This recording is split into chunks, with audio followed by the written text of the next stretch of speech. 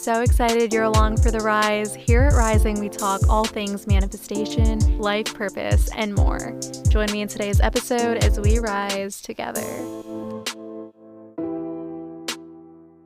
Hi, everyone, and welcome back to Rising. Today, I am here with Rajni, Lakha, a mindset coach. Rajni and I connected on Instagram a few weeks ago, as well as Clubhouse. So I'm excited to have you on, Rajni, today, and I'm going to pass the mic over to you to introduce yourself to our audience. Yeah, hi guys. Thank you for having me here, Nistha.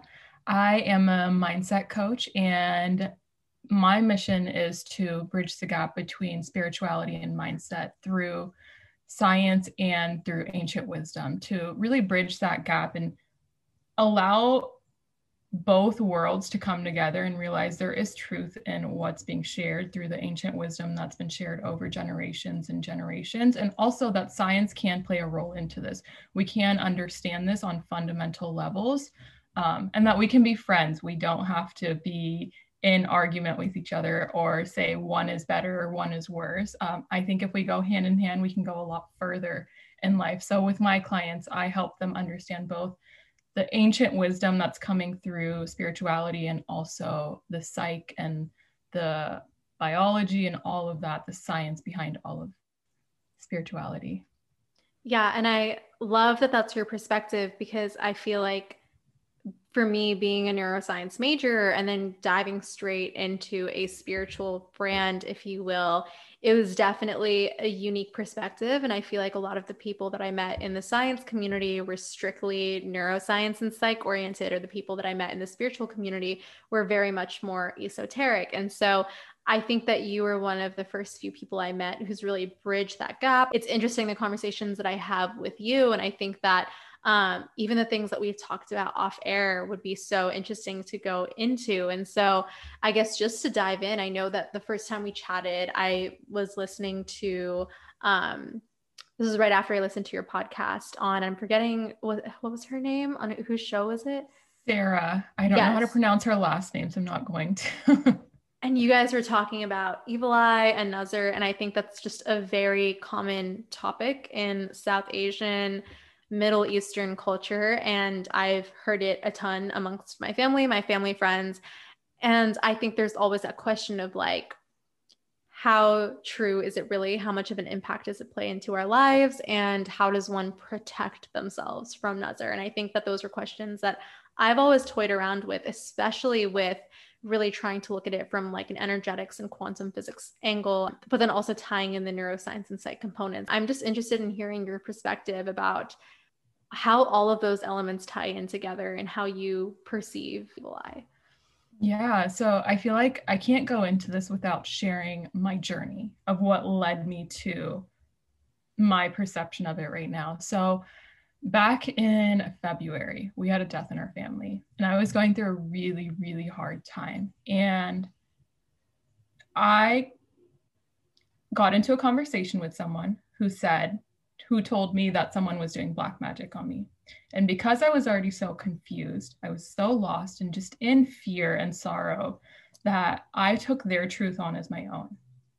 And so all of a sudden my mind was looping of someone is attacking me, someone is doing this. And all of a sudden I felt like I had to safeguard myself. And I felt even worse. And so everything I was seeing in the world, I saw it through that lens of someone is trying to harm me, someone is attacking me. And once I got out of that dark period in my life of this year, I started to question whether it even was real or not, whether what I was thinking and what I was seeing was caused by the conversation I was in, or whether it was in fact reality. And so that led me into connecting evil eye and Nazar and black magic and all of that to how the mind works and how we start believing things, how we form limiting beliefs, and how we see the world. So I was reading a book called The Power of Your Subconscious Mind, and it breaks down to you the difference between the conscious and the subconscious mind. So when you look at evil eye through the lens of limiting beliefs and subconscious mind and conscious mind, you begin to realize whatever you focus on is the reality you call in. So if I was looking at that dark period of my life as evil eye, as someone casted an evil eye on me, that was all I was ever going to see in the world. Because we have this thing in our mind called the reticular activating system, the RAS. It's like our personal algorithm. And this personal algorithm is fine-tuned by our beliefs and the emotions followed by that belief. And because I was so lost in that time, I took that person's belief as my own. And the emotions that followed were very, very strong and powerful. And so that was all I saw. And when I sat back to reflect on that, I realized, wow, I may have just perpetuated and created my own dark night of the soul. Like I was sitting there and calling upon all these things, not even calling, I was looking at it through this lens when in reality was neutral. I could have perceived that in any which way. I could have just said, you know what? Fear is coming up for me, and the narratives that are following may or may not be true. But I took those narratives and created a reality out of it. And so that really got me started on questioning whether Buddhi Nazar is real or not, whether it's made up through our mind or whether it is in fact an energetic reality. And I don't know if I have an answer to it yet, right? Because it could be both and it could be neither. It could be both because what we believe is what we see and perceive and live out. But also energetics come into this. So when someone is thinking really negative thoughts about us, when someone is having, and Buddhi Nazar, it's interesting because it's even when you're having really good thoughts about someone, but their intentions may be off. So when I was doing research on what Buddhi Nazar is, how it's cast, and who's most vulnerable, children, women, and especially pregnant women are most vulnerable. And it can be caused by someone over complimenting you, over like just loving up on you. And so I thought that was interesting. And that's where I started questioning the energy that's coming in. So are we picking up on negative energy? Is there a negative intent to them over loving on you, to over complimenting on you? Is that what's causing the nazar? So I really, in my experience of that dark night of the soul, I started questioning both the energetics and the science behind it. And I don't know if I have an answer yet. So Yeah. I'd love to hear what you think. I think my perspective is quite similar in viewing things from the more neuroscientific standpoint, where I've studied the RAS and seeing things in our external reality that are basically material, almost counterparts, if you will, of our thoughts. And then at the same time, there's almost this like mysterious undertone to the idea of evil eye, because I've heard so many smaller scenarios that I can just share because they're so quick and short. But my mom would tell her friends about how she has this particular story, and she claims that she is more susceptible to evil eye, and was also actually told this by a pundit or an astrologer when she was quite young. So this could be a reality that she created, or maybe there was some energetic susceptibility and vulnerability that this pundit or astrologer truly picked up on and was warning her about. I have seen this in front of my mom, or in front of my face, playing out in my mom's reality, but she is such a morning person and she's never really needed an alarm growing up. And so she was just chatting with one of her friends about how she just doesn't set an alarm because she wakes up. And her friend was like, that's crazy. Like, you don't need an alarm. And she's like, no. The next day was the first day she ever missed her alarm in her life. Ever since then, she's needed to set an alarm. Wow. Similarly, she was talking to another one of her friends about, my mom's aged so well. She's gorgeous. Friends were like, you like don't have any like gray hairs. Like, you don't have any white hairs. She was, and I think one of her friends asked her if she had dyed her hair. And she said, no, she's never dyed it. And she had never like even noticed a white hair on her head. The next morning she wakes up, notices a white hair for the first time in her life. And ever since then, she's noticed more and more and more. So I find those instances really fascinating, because I think even in those scenarios, because these were almost overnight things, I'm like, was this just her reticular activating system searching for proof of something? Was this potentially just a negative intention, or maybe it wasn't an intentional negative energy that was being transferred from her friend to her, but maybe it was like a subconscious like envy, like, wow, I wish I could do that, I wish I had, who knows what it is. But the fact that that happened, I was like, this is so weird, there's something going on and I still can't explain it. And I think I wanted to tie in our mutual friend, for those who don't know, Rishi, who's amazing on Clubhouse, who is a monk. I was speaking to him about this concept, and he said there are negative energies in the world, but if you are rooted in love, they can't touch you. So for a lot of, I've seen culturally, we have all these like spells or protection methods that we do to protect ourselves from Nazar and evil eye. And I think a lot of us have probably seen them growing up. And he said there probably is some truth to them. They probably do temporarily work. But at the end of the day, because it is a material method of counteracting this energy, you are still playing into the game. You have not left the game. You are in the same playing field. So in order to be at a place where those energies can't even touch you, you cannot entertain the game. You have to transcend it completely. And so things like prayer and chanting and being rooted in love and meditating and being as much as you can in those higher vibrations will not allow the negative energies to even touch you. And I think that as I'm saying that in my head, it reminds me of what you were saying off air, where you were describing the energetic waves and how when they're incongruent, there will be a little bit of that discrepancy or that dissonance. So I'm interested in you just kind of sharing that with the audience, because it was really cool for me to hear how you described that. So yeah, I definitely want you to just like share that with us about more of the quantum physics end of energy and how that kind of plays into how we vibe or don't vibe with people. Yeah. So if we look at everything in waveform, so energy in waveform, we either vibe energetically or we don't. And that is the difference of being congruent or incongruent. So do the waves align or do they not align? Are they opposite? So when we meet someone that we will perceive as, oh, I don't like their energy, they seem a little off. It's just our waves aren't matching, right? They're incongruent. And when we meet someone that vibes with us, that's just good energy, we leave that conversation feeling so wonderful. We talk praises about that person. We just feel so amazing.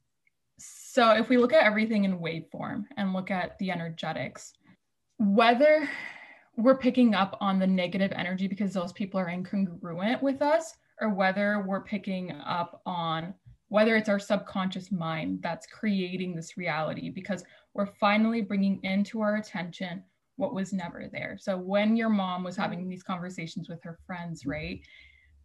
Was she all of a sudden focusing her attention on that which she never brought into her awareness? So maybe that piece of white hair was always there, right? And maybe she felt the incongruency with her friend and herself. They weren't a vibrational match at that time. They weren't in alignment. So who's to say it was either or? And can we ever measure these things? I don't know if we can ever measure these things. And I'm sure there are scientists out there like Joe Dispenza and his team that can come up with some type of conclusion. But again, when we study these type of things, it usually goes into pseudoscience, right? That's what everyone calls it. No one wants to believe it. But these are things that have been passed down for generations and generations, the wisdom and knowledge of Buddhi Nazar. Whether we've collectively created that reality because we so firmly believe that it's real, or whether it's actually energetics playing out, I don't have an answer for that. And I don't know if in my lifetime we ever will, in our lifetime. But anytime I consider that I may be under evil eye, I look at both sides now. So it's like, logically, does this make sense to me? Logically, am I just perpetuating a reality because I'm in a state of confusion, because I'm in a state of fear? Or is it really something that I feel off energetically? Does that person feel incongruent right now? Does that person feel like they have ill intentions for me? So really discernment. And you can only get to that level. I don't want to say you can only get to that level, but getting to that level of discernment means you need to have that discernment within yourself. are you in alignment with your center, with your soul? And that's a lifelong journey. So a lot of it goes back to your journey and finding yourself and being alignment with yourself. And then from there, discerning these two different realities and these two different ways of seeing this. I love that you said that last part because I think that in both of our cases, we have these two different realities to kind of, bounce back and forth between. But for I think some people who may be listening who are on one end of the spectrum in terms of being either more esoteric and intuitive, and then on this other end of being very like neuroscience, physics like minded, I think that there might even not be two realities. And there might be people who listen to this and they're like, no, of course, this is your brain. This is your brain looking for proof of something. What else would it be? I have friends who will kind of have those responses. When I even talk about manifestation and law of attraction that's shown in quantum physics, they'll be like, well, no, you just worked for this. That's how you got it. Rather than seeing it as like, I have quantum leap to this particular outcome. And so it's funny because of course I've worked for it too. And I that's the thing. It's like some people might be listening to this and be like, yeah, it's all like, of course that's Nazar. Of course it's a negative energy. So I think that even recognizing right now, like you and I have two realities, but maybe some people watching this like won't necessarily resonate with both and they just have one or neither, who knows. But I did like the point that you made about there's two ways I want to go with this, but I think I appreciated that you mentioned that when we are in a state of fear, we are more susceptible to. And even with your story, when you were just talking about being in a low place and then almost like self-inducing your own dark night of the soul due to an external comment that was made about whatever was going on. It's interesting because I think we do cling on to things because we want truth and we want to be rooted in some way. And it reminds me of an experience that I had a couple of weeks ago with someone who I know in my circle who I've seen as clairvoyant. And if people listening right now don't resonate with that, totally cool. Disregard that. But I do resonate with it. I believe that exists. And who told me that I'm about to go through a very low phase in my life very soon. And this was also on my natal chart. So I was kind of expecting it. Then to hear this from a close friend who has, been able to pick up on energy really well, I went home that night and I felt the worst I felt in years. And that carried on for the next 2 months. And I only got out of the dark night of the soul experience recently. And I wonder, I really do, if I had never heard that comment from her and if I had never looked at my natal chart, how would the last 2 months of my life have been? So just another question to throw out there. Again, I was obviously in a state where I was giving away my power too. And I do want to emphasize that too, where I have noticed that because being spiritual, whatever that means to you, and I'm saying that in quotes nowadays, can be weird and it can be scary. We latch on to people who can see us within the spiritual community. And not everyone who is navigating their faith, whether they're spiritual, they're religious, or they're not, like, not everyone is always coming from a place of love either, because we're all working through our own ego. And sometimes we can come off as even more volatile than people who are just totally detached from religion and spirituality. And so what I've noticed is that in my experience, I have had a tendency of putting people on a pedestal if I notice that they can kind of see me in some way. And I did this with this particular friend who was able to pick up on energy really well. I put this person on a pedestal for years.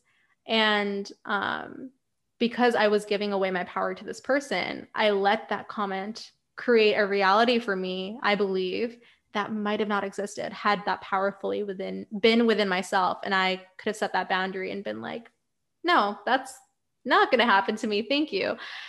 But what I've had to learn along this journey is that you can give away your power, but at the end of the day, if you do, you will always in some way be a victim or a prisoner to your own reality. And I think those terms are really extreme. And I don't mean to use prisoner in that, in a very extreme manner, but I noticed that I kept giving my power away to this person and I was molding my reality around everything that she would say, that she was picking up on about my energy, about my relationships, my friendships, my career, what she thought was my purpose, what she didn't.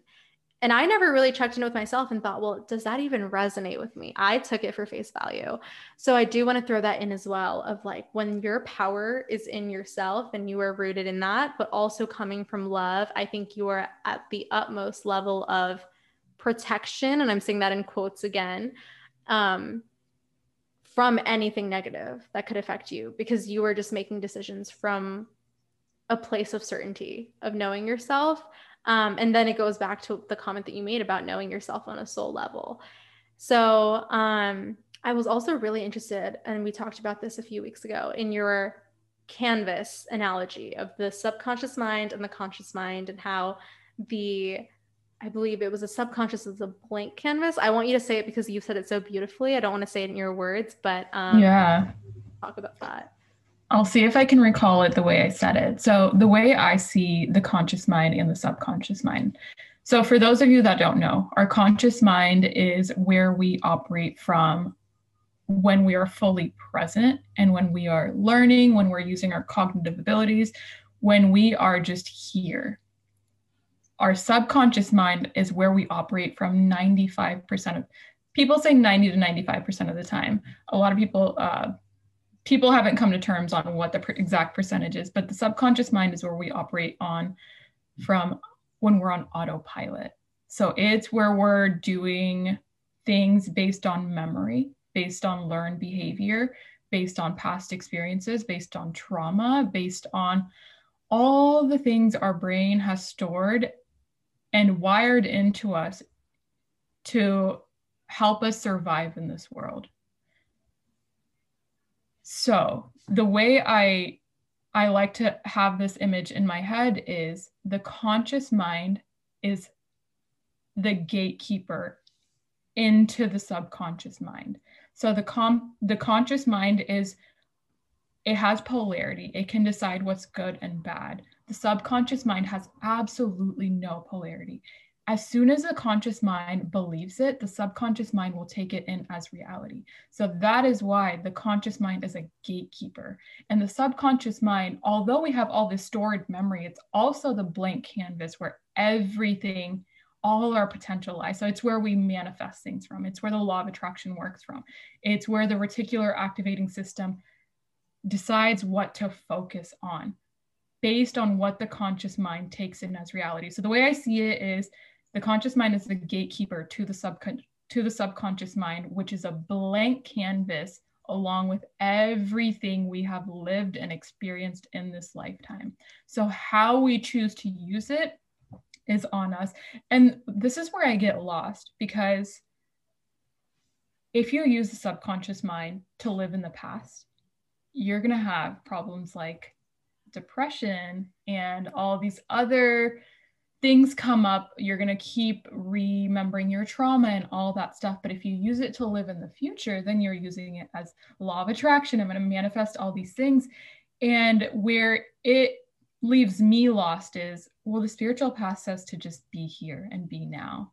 So am I getting lost in law of attraction when I'm trying to be who I want to be and what I want to attract? Am I still missing the point by getting lost in the world of law of attraction?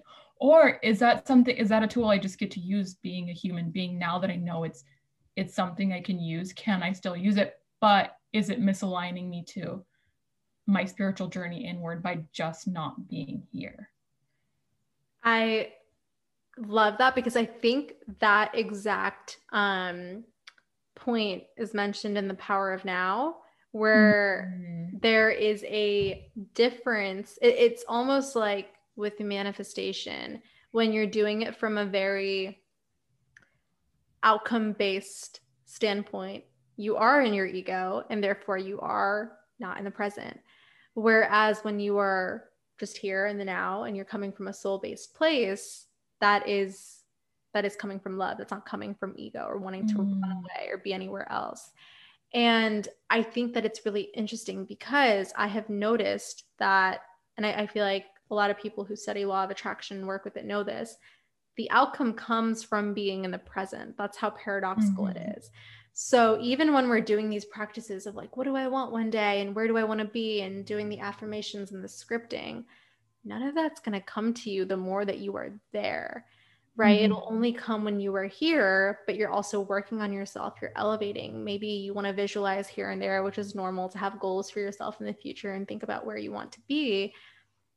But those results won't come in the more that you're there in your head. Once you set Mm-hmm. the intention, the universe knows what you want. Like it knows, you're always thinking about it. Of course, it knows what you want, but it can't reach you until you have done your part to meet that vibration. And that's why I think law of attraction is such a co-creational experience. People view it as a magic spell where the universe is going to drop things into your lap if you say it X amount of times a day. Do the 3-6-9 method, the 5-5-5. And that's what I try and dispel on my platform, because I'm like, sure, I believe that there's some significance to those numerological sequences and methods, but no one talks about how important the detachment is. And Mm-hmm. you said something amazing, because we were talking about this a couple of weeks ago too, where I was just like, how do you detach when you really want something? And I think your response is something that is going to be a game changer, because that is one of the most common questions I get on my platform. So I wanted you to definitely touch on that. Like, how does one detach? And is that a question that is even worth asking? Yeah, I think it's definitely a question worth asking. How do you detach from the thing it is you want, right? Desire, we can get lost in desire. And that's where the attachment comes in. If you're attached to that outcome, you're not trusting the universe. If you're still waiting for it to happen, you're saying, hey, universe, I don't trust you. So I'm going to try to control this in some way. So, me having that attachment is me still trying to have some sense of control. But that's the greatest illusion of life. We don't have any control. And so surrendering and detaching from it is key. And the question I ask myself and my clients is, can you accept yourself with and without that reality? Because if you can accept yourself with and without that reality, you have fully surrendered. You say, I am complete in this moment, and I accept my reality as is. And I also accept it with that thing. But whether it happens or not does not affect me on a fundamental level. And I think when you can get to that point with whatever it is you're trying to bring into your reality, it'll happen. But again, you don't need to know when, you don't need to know how, you don't need to know any of that, because you accept who you are in this moment and who you are stepping into in each moment. I think where people get lost is people think they'll only be happier, they'll only be complete once that thing comes in. Well, if you feel incomplete, you're going to perpetuate the reality of feeling incomplete. And so Totally. if you feel like you're going to be complete with that thing, but in this reality you feel incomplete, that's the signal you're sending out into the universe that I am incomplete. So keep sending me a reality in which I feel incomplete. So it's very nitpicky in how you look at it, but I think it's key in detaching and accepting who and what you are in each moment with whatever it is that you're manifesting. Because again, like you said, that brings you back into this moment. You're no longer focused on that future timeline, because you realize all timelines are here and now, right? Mm-hmm. Everything is only ever happening in the now. So if we can tap into another moment of the now and accept that version of ourselves now, whatever it is attached to that version of the now, it's already here. You get to trust it'll be here.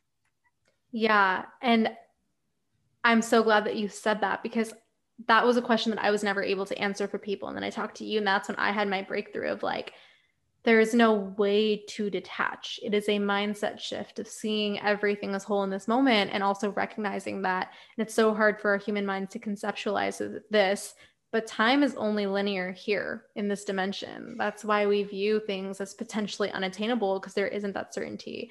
But in the 5D, which in the spiritual community we kind of refer to as like the fifth dimension, where all of the esoteric energy stuff is going on,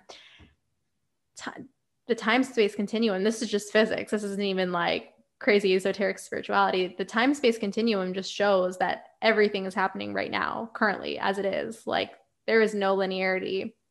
So I think that when it comes to manifesting, the goal is to dissolve the ego as much as you can, because the only thing obstructing or getting in the way of you and that ideal reality that you want so badly is your perception. Well, one, it's lack of trust in the universe. And two, it is, and if you don't resonate with the universe and you don't believe in it, then, rule that one out. But two, it is from a scientific standpoint, your inability to, at the moment, conceptualize that is a faraway reality and that it's going to happen later in life. And it doesn't exist in this moment right now. And it's really hard to kind of wrap your head around that. And trust me, it's taken time. And it's like, I've definitely had to read Joe Dispenza's work and understand what that even means. And also just look back at the times in my life where I have successfully manifested things that I've wanted to validate. This will happen. This will happen when the time here in this dimension is right. Obviously doesn't exist in 5D that way, but that is where the challenge comes from. So the ego comes in because it doesn't know when, doesn't know how, it doesn't trust there's a possibility that won't come. And that's the thing. It's like when you attach your happiness to an outcome, you are further and further preventing that reality. And just so that I feel like people in the audience know like how human we are, or at least in my experience that I have been trying to manifest travel for a year now. And I am so attached to that outcome. And I am so desperately associating being in another city or country of the world with my happiness that has not come to me. And whoever's listening to this, if you're like a close friend of mine, you can ask my close friends too, like, how easily I manifest stuff in my life. Things just come to me, but that has not. And it is because with everything else in my life, I feel complete. I don't feel like I'm missing out on anything. But with relocating and with traveling and wanting to be all around the world, I do feel like I am lacking that at the moment. And I know that's exactly why it has not come in, and it has been difficult. It has been hard. So when we say all of this stuff, I'm sure that people are listening and they're like, well, I still don't get it. It's still difficult. It's still hard. And I want to validate you guys in feeling that way because it takes time. And the things that I have manifested in my life have been so unintentional and organic. So it is paradoxical, and I want to validate you guys in feeling the frustration around that. But I hope that at least like some of our conversation and our insights have kind of helped provide clarifications or insights for you guys. Yeah, I wanted to also include how our subconscious mind is coming into play when we are manifesting something and it's not coming to life. We get to consider what limiting beliefs may be holding us back. What beliefs have we picked up from our life that are counterintuitive to the very thing that we are calling in? And also our conscious mind, which is, it sees things as good and bad. So how is it perceiving that which you are manifesting? And is it, my bad, is it the secondary thought to whatever it is you are manifesting? Is it the opposite of what you are calling in? So let's say you're calling in travel, but your secondary thought is, oh, I'll never travel. The pandemic, X, Y, and Z, all these things. Well, that's the energy lingering on within you, right? That's what you believe Definitely. is true. That's the energy you're living based off of. That's the energy your body is picking up on, your mind. And so, of course, it's going to keep perpetuating that reality versus the thing you are manifesting, but you aren't embodying it. You have to embody what it is you are calling in. When the mind and body are aligned to that which you are manifesting, there's no way not calling it in. It is, because that is your reality on every which level. So another aspect of law of attraction that I feel like people miss out on is, can you convince your body that it is a reality, right? We can do it through the mind. We can do the writing, whatever it is. But if our body doesn't believe it, we're going to keep perpetuating the reality our body believes. And so bringing that reality into, so if you're doing the 369 method, as you're writing it down, can you feel it in every cell in your body that this is my truth and I surrender to this truth? And any thought that comes in afterwards, it's not my reality. It's not my truth.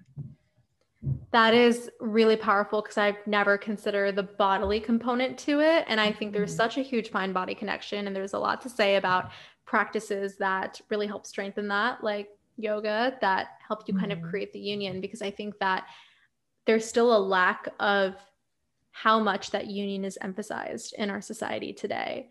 And I really try and be intentional and mindful of that, even when I'm going on walks and just like syncing my movement with my breath and my steps with my breath. That's something I try and be aware of. And I think for anyone who's still listening and is like, well, I don't understand, like, how am I just supposed to filter out my thoughts or, pay attention to my body, I would just suggest starting out with like a fun workout, blast music around your room. That's going to get your mind high vibe, sing along to it, do your makeup, dance, get that blood flowing. And when you are doing affirmations or you're scripting or saying out loud what you want to see in your reality or visualizations, as you are in this like state where your adrenaline is flowing and you're releasing more dopamine, you will manifest faster. So I always say affirmations. Literally, I'll be doing dance cardio workouts, and when I'm taking little water breaks, or even as I'm dancing, sometimes I'll just say out loud what I want to see. I'll be like, I'm traveling the whole world. Like, I will say random things. I probably seem crazy doing it, but like, I'm home alone in my house and I do things like this. So like, just understand that. Or if you guys go on a walk in nature, nature is so grounding. Maybe take a journal and do your scripting there, do some affirmations. So I know that like when people are new to manifestation, they can see all of this as like really procedural methods, but I want you to look back at times in your life just for you to kind of grasp how easily you've manifested before. I want you to look back at times in your life where things have just flowed in without you even thinking about it. Try and think back to where you were, what energetic state you were in when that particular opportunity came, whether this was a job, a relationship, a friendship. And so many people will say, and I think that most people can probably like say they've witnessed this. When people get into a relationship, they'll always be like, oh, it just happened when I least expected it. I'm sure people who are listening have either experienced that or seen someone who's gone through that. That is manifesting. That is literally it. And it can be unintentional for sure. I think most of manifestation happens from an unintentional angle. But that is an example of it. Or maybe a job opportunity or an interview that randomly, like a recruiter that randomly reached out to you and was like, hey, are you interested in this? And you're like, wait, I was like not even thinking about it. Like that person wasn't even on my radar. How did they reach out to me? And how did this opportunity come into my lap? So I want you to remind yourselves of that and understand that that is manifesting. That is what that is. You have done this before. Your mind and body have done this for you. The universe has done this for you, and you have co-created. I don't want this conversation to make you seem like you have to do X, Y, and Z, because these are just like different methods. These are different things that are out there, and different ways to discuss how energy is always around us and how we can utilize it. But I want you to understand how organically it's always happening for you when you're not even thinking about it. So I think with that, Rajni, did you have anything else that you wanted to like add? Because I think this conversation has been really holistic and really interesting for me, but I'll leave the mic over to you if there's anything you wanted to throw in there, as well as your social handles and where people can find you. Yeah, of course. So I wanted to add one last thing. I really liked what you just touched on here. I feel like that's another element of detachment. So when people ask, how do I detach? It's not when you tell yourself, I don't want to think about this. I don't want to think about this. I don't want to think about this. You're thinking about it. You're going to keep thinking about it, right? You're going to keep calling in that energy, and you're going to keep reminding yourself you don't have it. So can you shift your energy and focus entirely and get into the frequency of joy, get into the frequency of gratitude, get into what brings you joy and happiness? Just completely shift yourself, get into the mode of playing. When did you last allow yourself to play? Because you're associating what you want to manifest to a good feeling, yet you keep feeling shitty about it. So can you just drop what it is that you're manifesting, get yourself into an experience that allows you to feel good? So for yourself, dancing, right? Dancing, go play outside, go climb a tree, whatever it is. Shift your energy and your focus entirely. And the universe is like, oh, well, she already feels good. Well, let me just go drop this in there for her, because this is aligned to her feeling good. So shift your energy and focus completely. Just thought I would add that in there. No, I love that. And if that means just getting out of your room and like going and hanging out with a friend to distract yourself, that can be super, super powerful. I find that most of my thoughts around the frustration around travel come when I'm in my house and I'm triggered by my parents and I'm at home. So nowadays I'm just really trying to like get out of the house more, and the weather is nice. And when I am at home, I'm trying to really like affirm to myself, I am safe here. Nothing is restricting my freedom. I have freedom currently. It is fine. I'm creating this narrative in my head because my ego is getting triggered, and I'm telling myself I am restricted. I'm not free, X, Y, and Z. I am if I allow that reality to really seep into me energetically. And I think that that's something I'm taking away from what you have shared on this call today is like, do you feel it in your body? And I think I haven't integrated that enough.